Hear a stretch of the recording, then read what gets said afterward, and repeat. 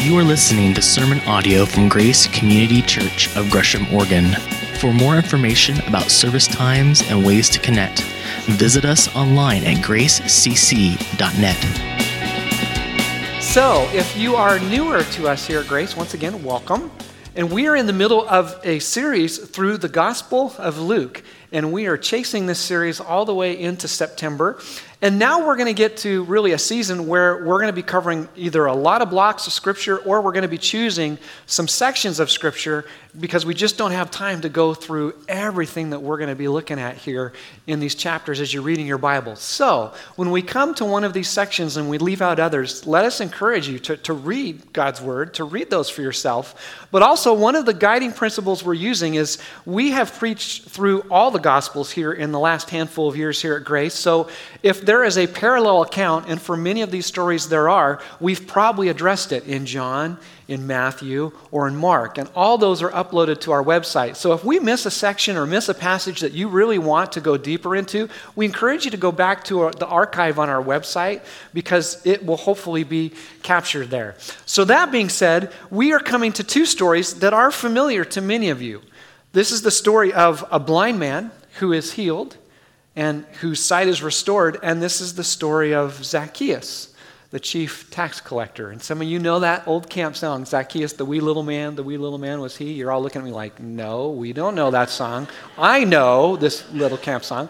But many of you, separate of that song, are familiar with this story as well.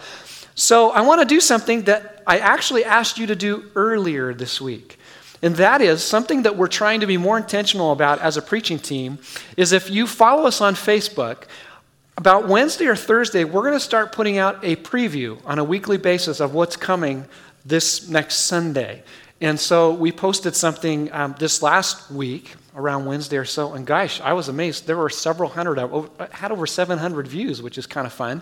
So be watching for that, because we want to introduce you and begin to get you thinking about what it is we're going to cover each Sunday. So we did that this last week, and for those of you who saw that, we're going to do that once again, what you saw posted there on Facebook.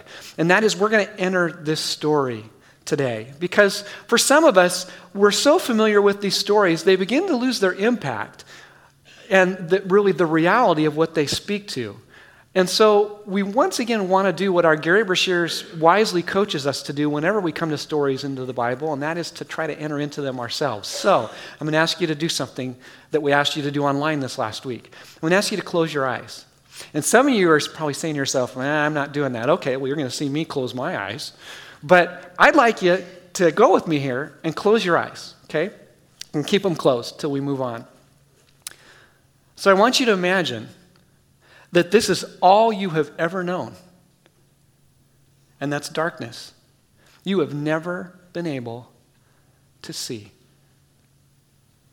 I mean, even now there's some light that's creeping in through your eyes being closed because of the light in the room here, but imagine total darkness. You have never seen anything or anyone. And you live in a day and age where there is no cure for you. This is life. But then you begin to hear these stories about this man named Jesus who is healing people.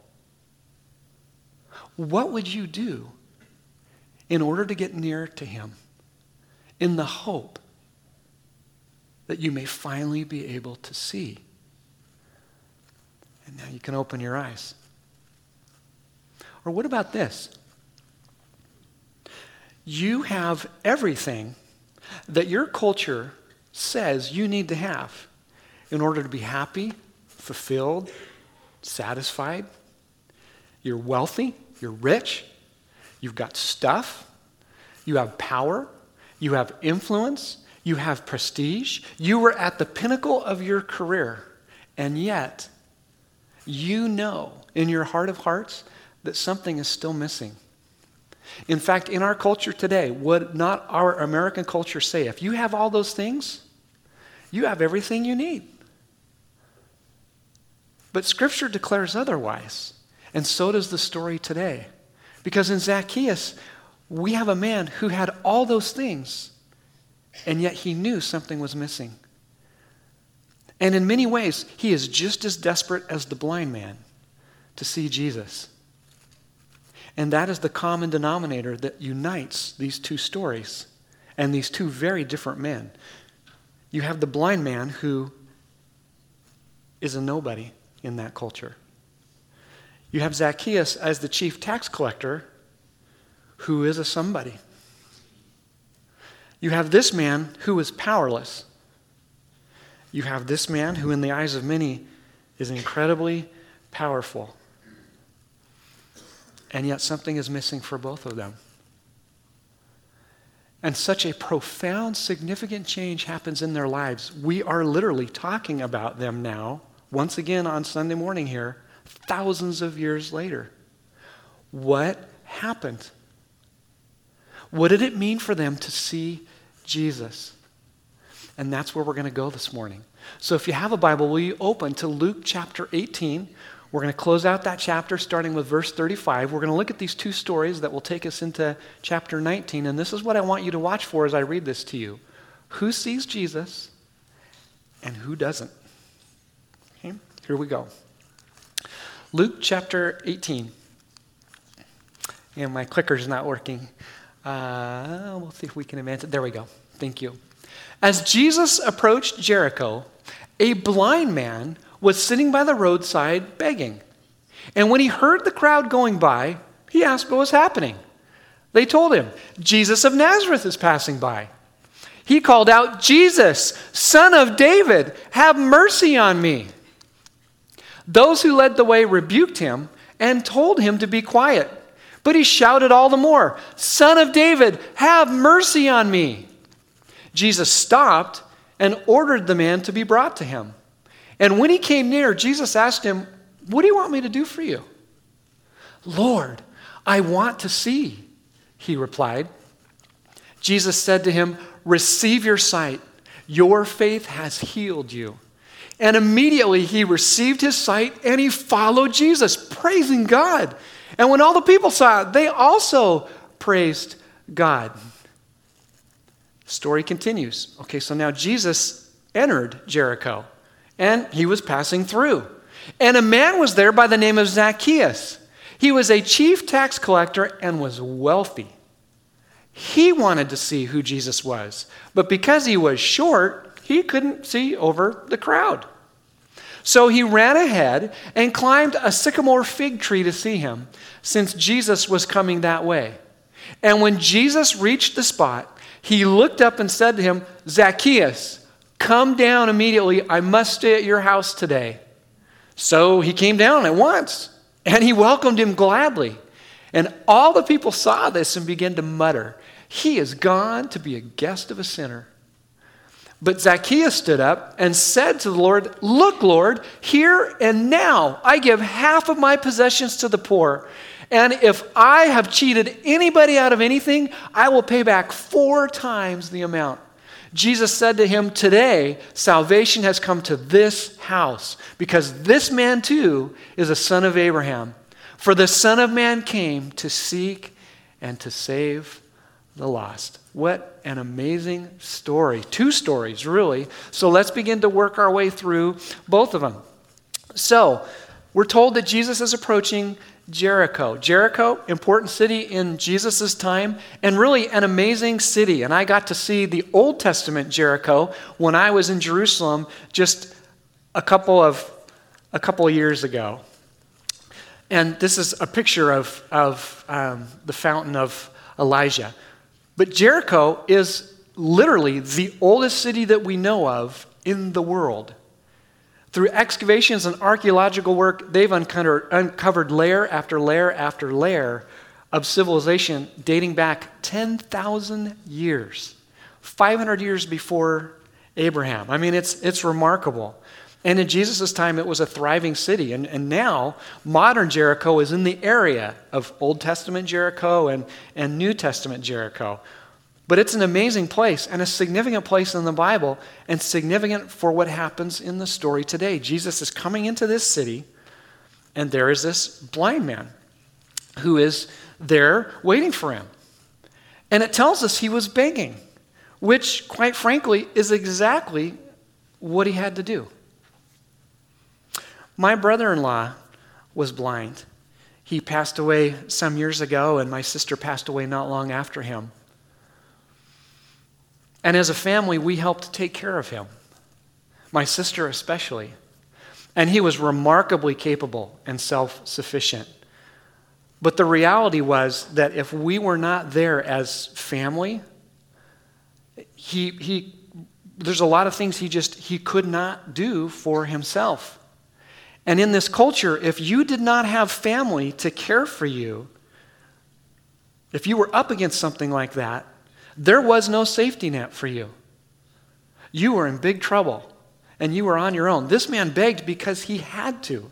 It was the only way he literally could get food to eat. And he is desperate. And isn't it interesting, as we look at this passage, he asks the crowd, hey, what's going on? What's happening? Because he can't see, right? And they say, oh, Jesus of Nazareth is passing by. And what does the blind man say? Jesus, son of David. That's a messianic term that goes all the way back to the Old Testament. It's mentioned 17 times in the New Testament. And it is profoundly important. It's not just a name, it's a title. And it reaches all the way back into history when God promised David that one of his descendants would always sit on the throne of Israel. And so who's really blind in this story? Presumably the crowd, or at least many in the crowd, do not recognize who Jesus is. And yet the blind guy who has never seen before does. It's very ironic, and it's very remarkable. And then Jesus goes on to say, what? Really? What do you want me to do for you? Okay. Blind guy comes up to you, and you have the ability to heal. Don't you think Jesus should have known what the blind guy wanted? But there's more here than meets the eye, because Jesus does this often. Think back with me to the Gospel of John, John chapter 5. There's all these disabled folks who are gathered around the pool of Siloam hoping to get in it because they think they'll be healed. They're looking for a miracle, and you can't fault them for that. But there's this one guy who we're told has been there for 38 years, and Jesus comes up to him and basically says, do you want to get well? Because you see, not everyone who is sick wants to get well. Or to put it another way, God is always looking for faith. And that's what Jesus is looking for here. Is this guy willing to trust him? He's testing his willingness to be healed. Jesus knows he wants to be healed, but he's testing his heart. And what happens? The man does have enough faith, has enough faith to ask. And this miracle happens, and he gets healed. And once again, it reminds us of this reality we've been looking at through the Gospel of Luke, that the Lord has been emphasizing over and over again. It's not necessarily the quantity of your faith. It is the object and focus of your faith that matters. How much faith did the blind man have? Well, he had enough to ask. He had enough to marry his faith to action, and that's what it means to believe. Especially in the New Testament, whenever you see that word belief, that's not just mental assent, that's always married to action. Are you willing to do something about it? And it's very personally challenging to me, and I think in many ways challenging to all of us. Most of us don't have a faith problem. Those of us who know Jesus especially don't have a faith problem. We have a belief problem. Are we willing to act on what we know God wants us to know or do or believe? Faith is always married to action, which brings us to the next story. So presumably, this blind man can now see, and he is in this crowd that's coming into Jerusalem. Can you imagine how cool, Jericho. Can you imagine how cool that must have been? And now we're told Zacchaeus is there. And we learn a lot about him in this short sentence in verse 2. He was the chief tax collector, which means he had tax collectors who worked for him. And we've visited this before, and we've seen this frame of reference before as we've talked about tax collectors here throughout the Gospel of Luke. So we'll just get in and out on this. But remember, tax collectors were despised because they were collaborators with the Roman government. And the way they made their money was they extorted their own people. They were seen as traitors who had betrayed the nation and regularly betrayed their own people and shook them down to get as much money from them as they could get. They were hated. They were despised. They were reviled. And we're told that Zacchaeus was vertically challenged. He was a short guy. And this is a problem when you have a crowd coming through the city and you have all these people who are trying to get near Jesus. Any of you ever been to the Rose Parade? Ever been to the Teddy Bear Parade here in Gresham? Or some other type of gathering like that where there's lots of people? If you are vertically challenged and no one will let you get to the front to see, what do? If you want to see. Well, you can do what some people do for Rose Parade and they camp out for like weeks, to ensure their spot, but that's not what we're talking about here. Once again, this tells us volumes. No one's going to make space for this guy to see Jesus. This is one of the most despised people in the community. No one's going to be gracious to him. So you're a short guy like Zacchaeus. What do? You don't climb a tree. Because no self-respecting, prominent Jewish man would ever do that. In an honor-shame culture, what keeps you awake at night is doing anything that would bring shame on yourself, your family, or your community. And this isn't necessarily shameful, but it's extremely undignified. This would be like our mayor, all suited up and tied up from going to city council, climbing a tree in downtown Gresham next to his restaurant to watch the Teddy Bear Parade. We all kind of go, what is that? What are you doing? What was he willing to do to see Jesus? I would submit to you he was just as desperate and motivated and impassioned to see Jesus as the blind man was. This was hugely significant for him to climb a tree and very humbling. And Jesus stops, looks up in the tree and calls him by name. How did he know Zacchaeus' name? It's pretty wild. And I think the answer here is we don't know. We don't know how he knew that was Zacchaeus. I like to think that was the Holy Spirit working through Jesus and divinely giving him the ability to know who Zacchaeus was. But you're Zacchaeus. Jesus, you've never met, never seen, walks by, sees you, and says, Jay, I'm coming to your house today. Well, what would you do? Well, it's Jesus. Of course you'd say yes. It says he received him gladly. He took him home. But how do the people respond? Seriously? Jesus is going to the home of that guy, but there's more than that here. And there's some culture here that gets a little diluted because we're not necessarily like this.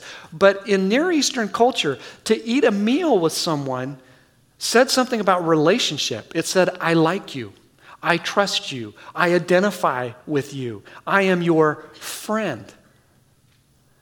This is more than just a casual meal here. This is a statement of relationship and association. This in part helps us understand that when Judas betrayed Jesus after years of eating with him, fellowshipping with him, after the Last Supper, the last meal that Jesus has with his disciples, it's then that Judas goes and betrays him. That was unthinkable in first century Near Eastern culture. One of the most vile, horrible, awful, deplorable things you could do would be to betray someone who you had shared a meal with. It was unthinkable. And now Jesus is going to his house. What is he doing? And the people begin to condemn Zacchaeus. And actually, they begin to condemn Jesus. How can he do that? How can he say that? But this is a defining moment. And for those of you who were with us last week, when Gary Brashears took us through the passage that precedes this, what is happening here? The impossible is happening here. Do you remember what Jesus said last week out of Luke 18? That it is impossible for a rich man to enter the kingdom of God. And what's happening? A rich man is entering the kingdom of God. In contrast to the rich man who we looked at last week in Gary's passage, that rich man was a good guy. He was very religious. Everyone in the community would have said, if anyone's going to enter the kingdom of God, it's that rich guy. But he went away sad when Jesus said, okay, you lack one thing. Sell everything you have, give it to the poor, and then come follow me. He went away sad because it wasn't worth it. Here is a rich man who is a bad guy, the last guy you would ever expect to enter the kingdom of God, and he gladly gives away half his stuff and compensates anyone he's wronged 4 times the amount of how he's wronged them in order to follow Jesus. It's absolutely remarkable. And by the way, by compensating people 4 times what he has extorted from them, he's exceeding what even the law in the Old Testament said he should have done. It's profoundly generous. We read this and go, this is generous? It is transformatively generous. Something amazing has happened in this man's life. He didn't get just better information from Jesus. He wasn't just inspired by Jesus. He was transformed by Jesus. He was born again. What does it mean to see Jesus? Well, these stories illustrate to us the reality that in order to see Jesus, you got to be willing to step out of the crowd. Imagine this blind man. It tells us, everyone around him, shut up. Quit calling out to Jesus. Will you shut up? Will you stop? He would not stop. He didn't listen to what the crowd said. He was going to see Jesus, and nothing was going to stop him from getting near Jesus and hopefully being cured. Same with Zacchaeus. The guy was willing to climb a tree in order just to see Jesus. Evidently, he didn't care what people around him thought either. He was going to do whatever it took to get near Jesus. How about you? What are you willing to do to get near Jesus? Because this reminds us of the reality that it will cost you at some point and in some way to follow Jesus. It cost these men. They risked the disapproval of the community around them. Both of them had to humble themselves, really, in order to get near Jesus. But there's another cost here that I was reminded of. I mean, think about it this way. Here's this blind man. He has begged his whole life.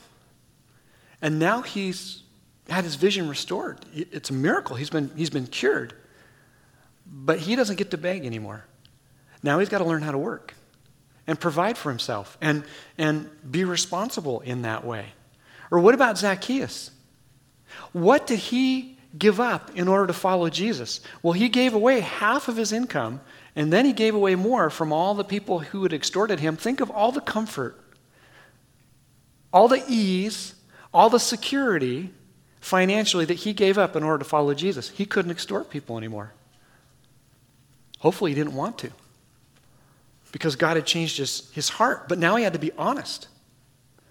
It cost both of these men in a number of ways to follow Jesus. This takes us right back to where Gary took us last week. What are you willing to give up in order to follow Jesus? Or to put it another way, is there something as you assess your heart and your life where you say, I don't know. I don't know that I'm willing to give that up to follow Jesus, because I'm not sure it's worth it. Well, that's honest. And you've put your finger on the heart of the issue. Because the heart of the matter is a matter of the heart. For a number of us, we don't have a faith problem. We have a belief problem. I'm not sure I buy that. Yeah, that's it. You just put your finger on it. I'm not sure it'll be worth it to give that up to follow Jesus. Yep. You're doing business with where you need to do business.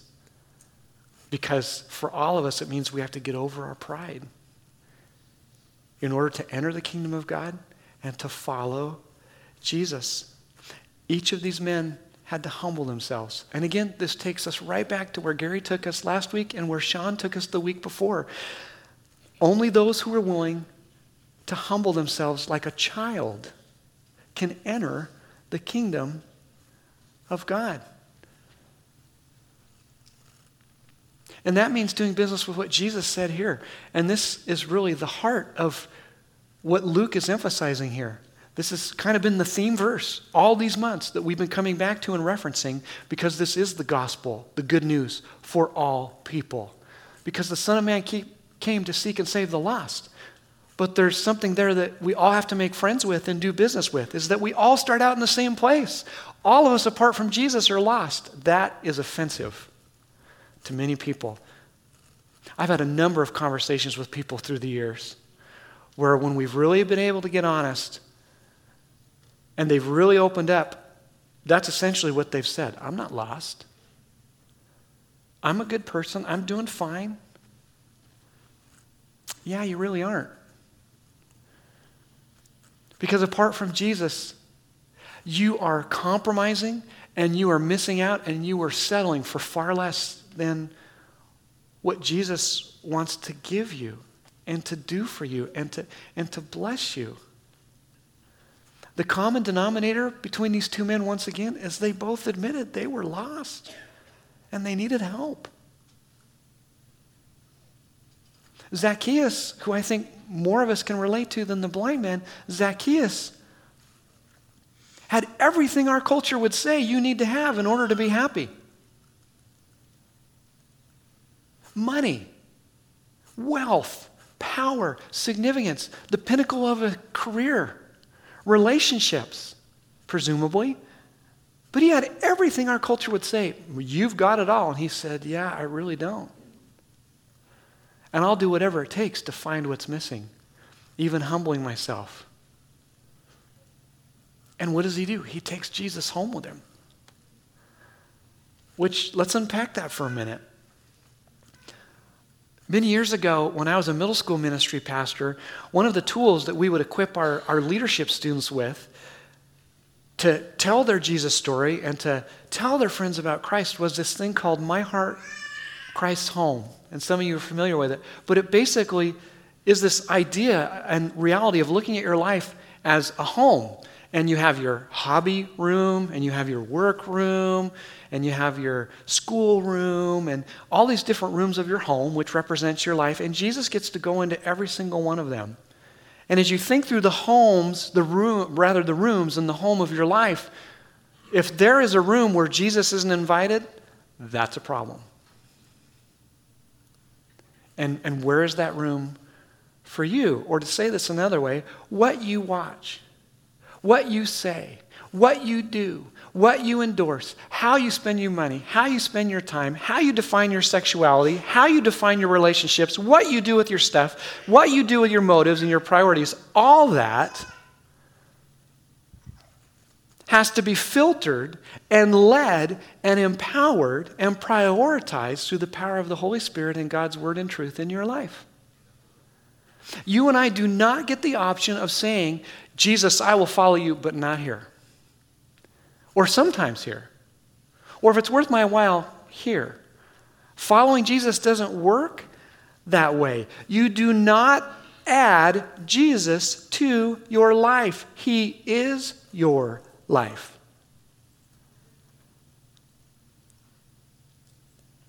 And if you and I compromise on that, we're missing out on what Jesus wants to give us. And we're missing out on the joy and the hope and the peace and the blessing that he promises us. Oh boy, I'm not sure I believe that. You just put your finger on the problem. What did Bartimaeus do? He not only took Jesus home, history tells us, legend tells us, and we don't know this for sure, it's not in God's word, but what those things tell us, though, is that he followed Jesus all the way to Jerusalem, because that's where Jesus is headed.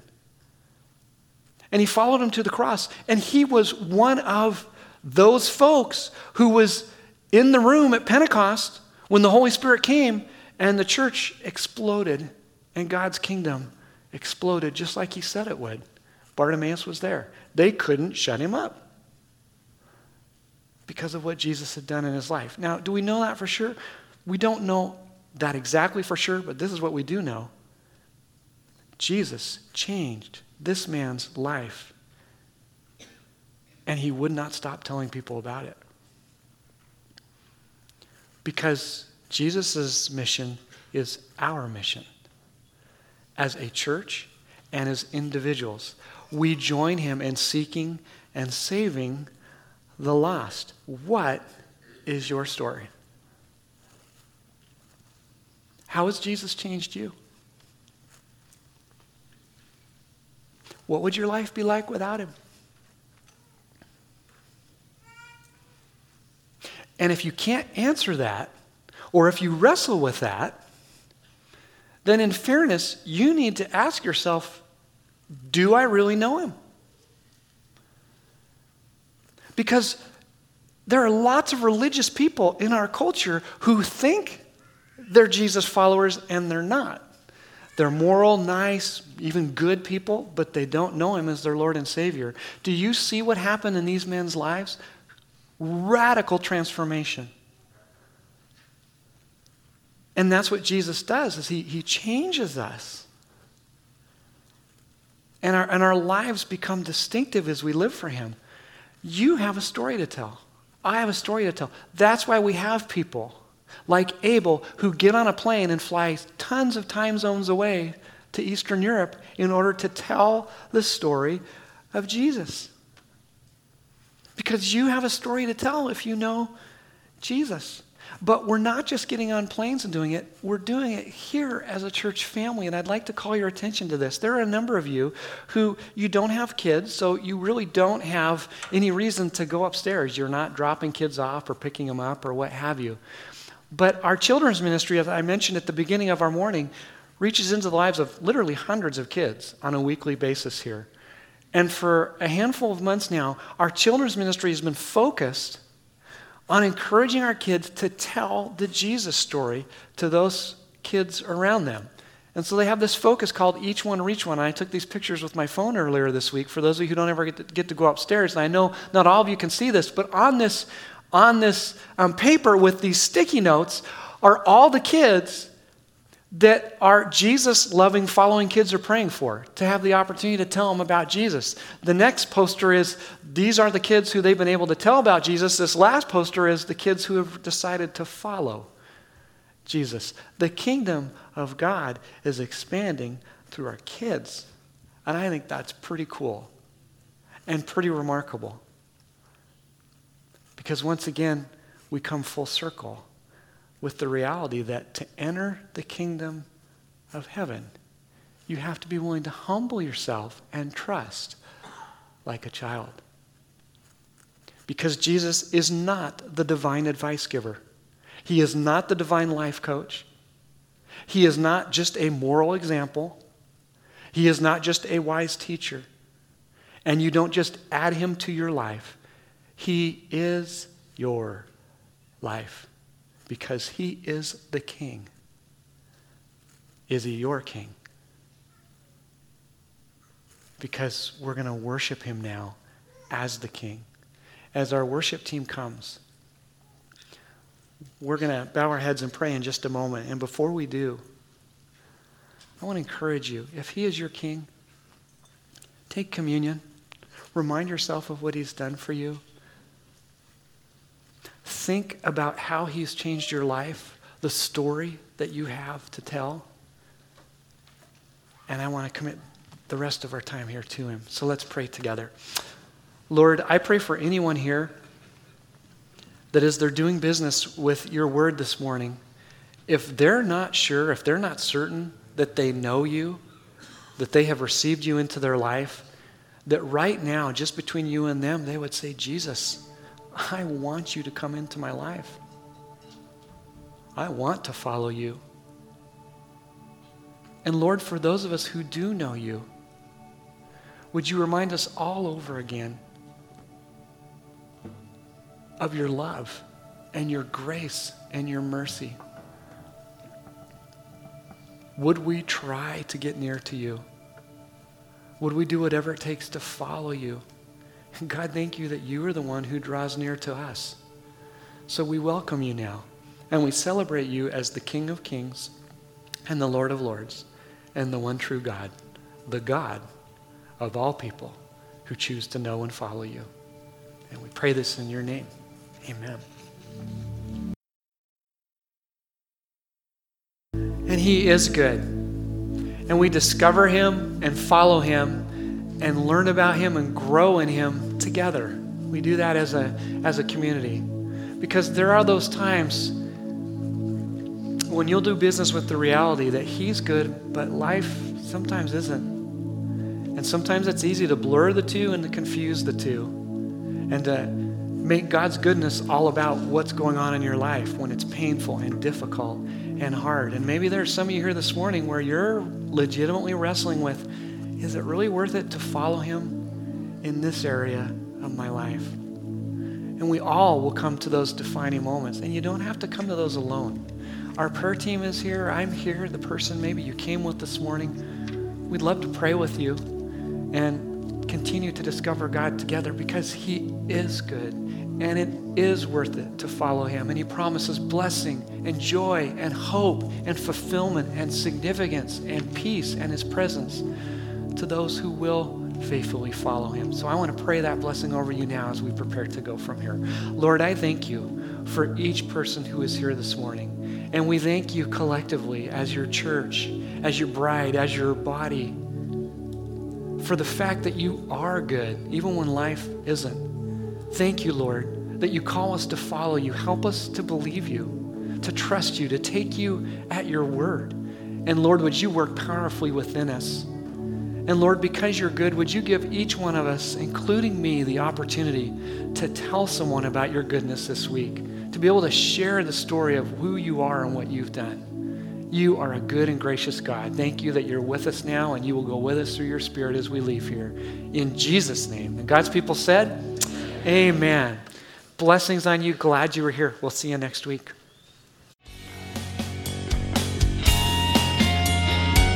Thank you for listening to sermon audio from Grace Community Church. For more information about service times and ways to connect, visit us online at gracecc.net.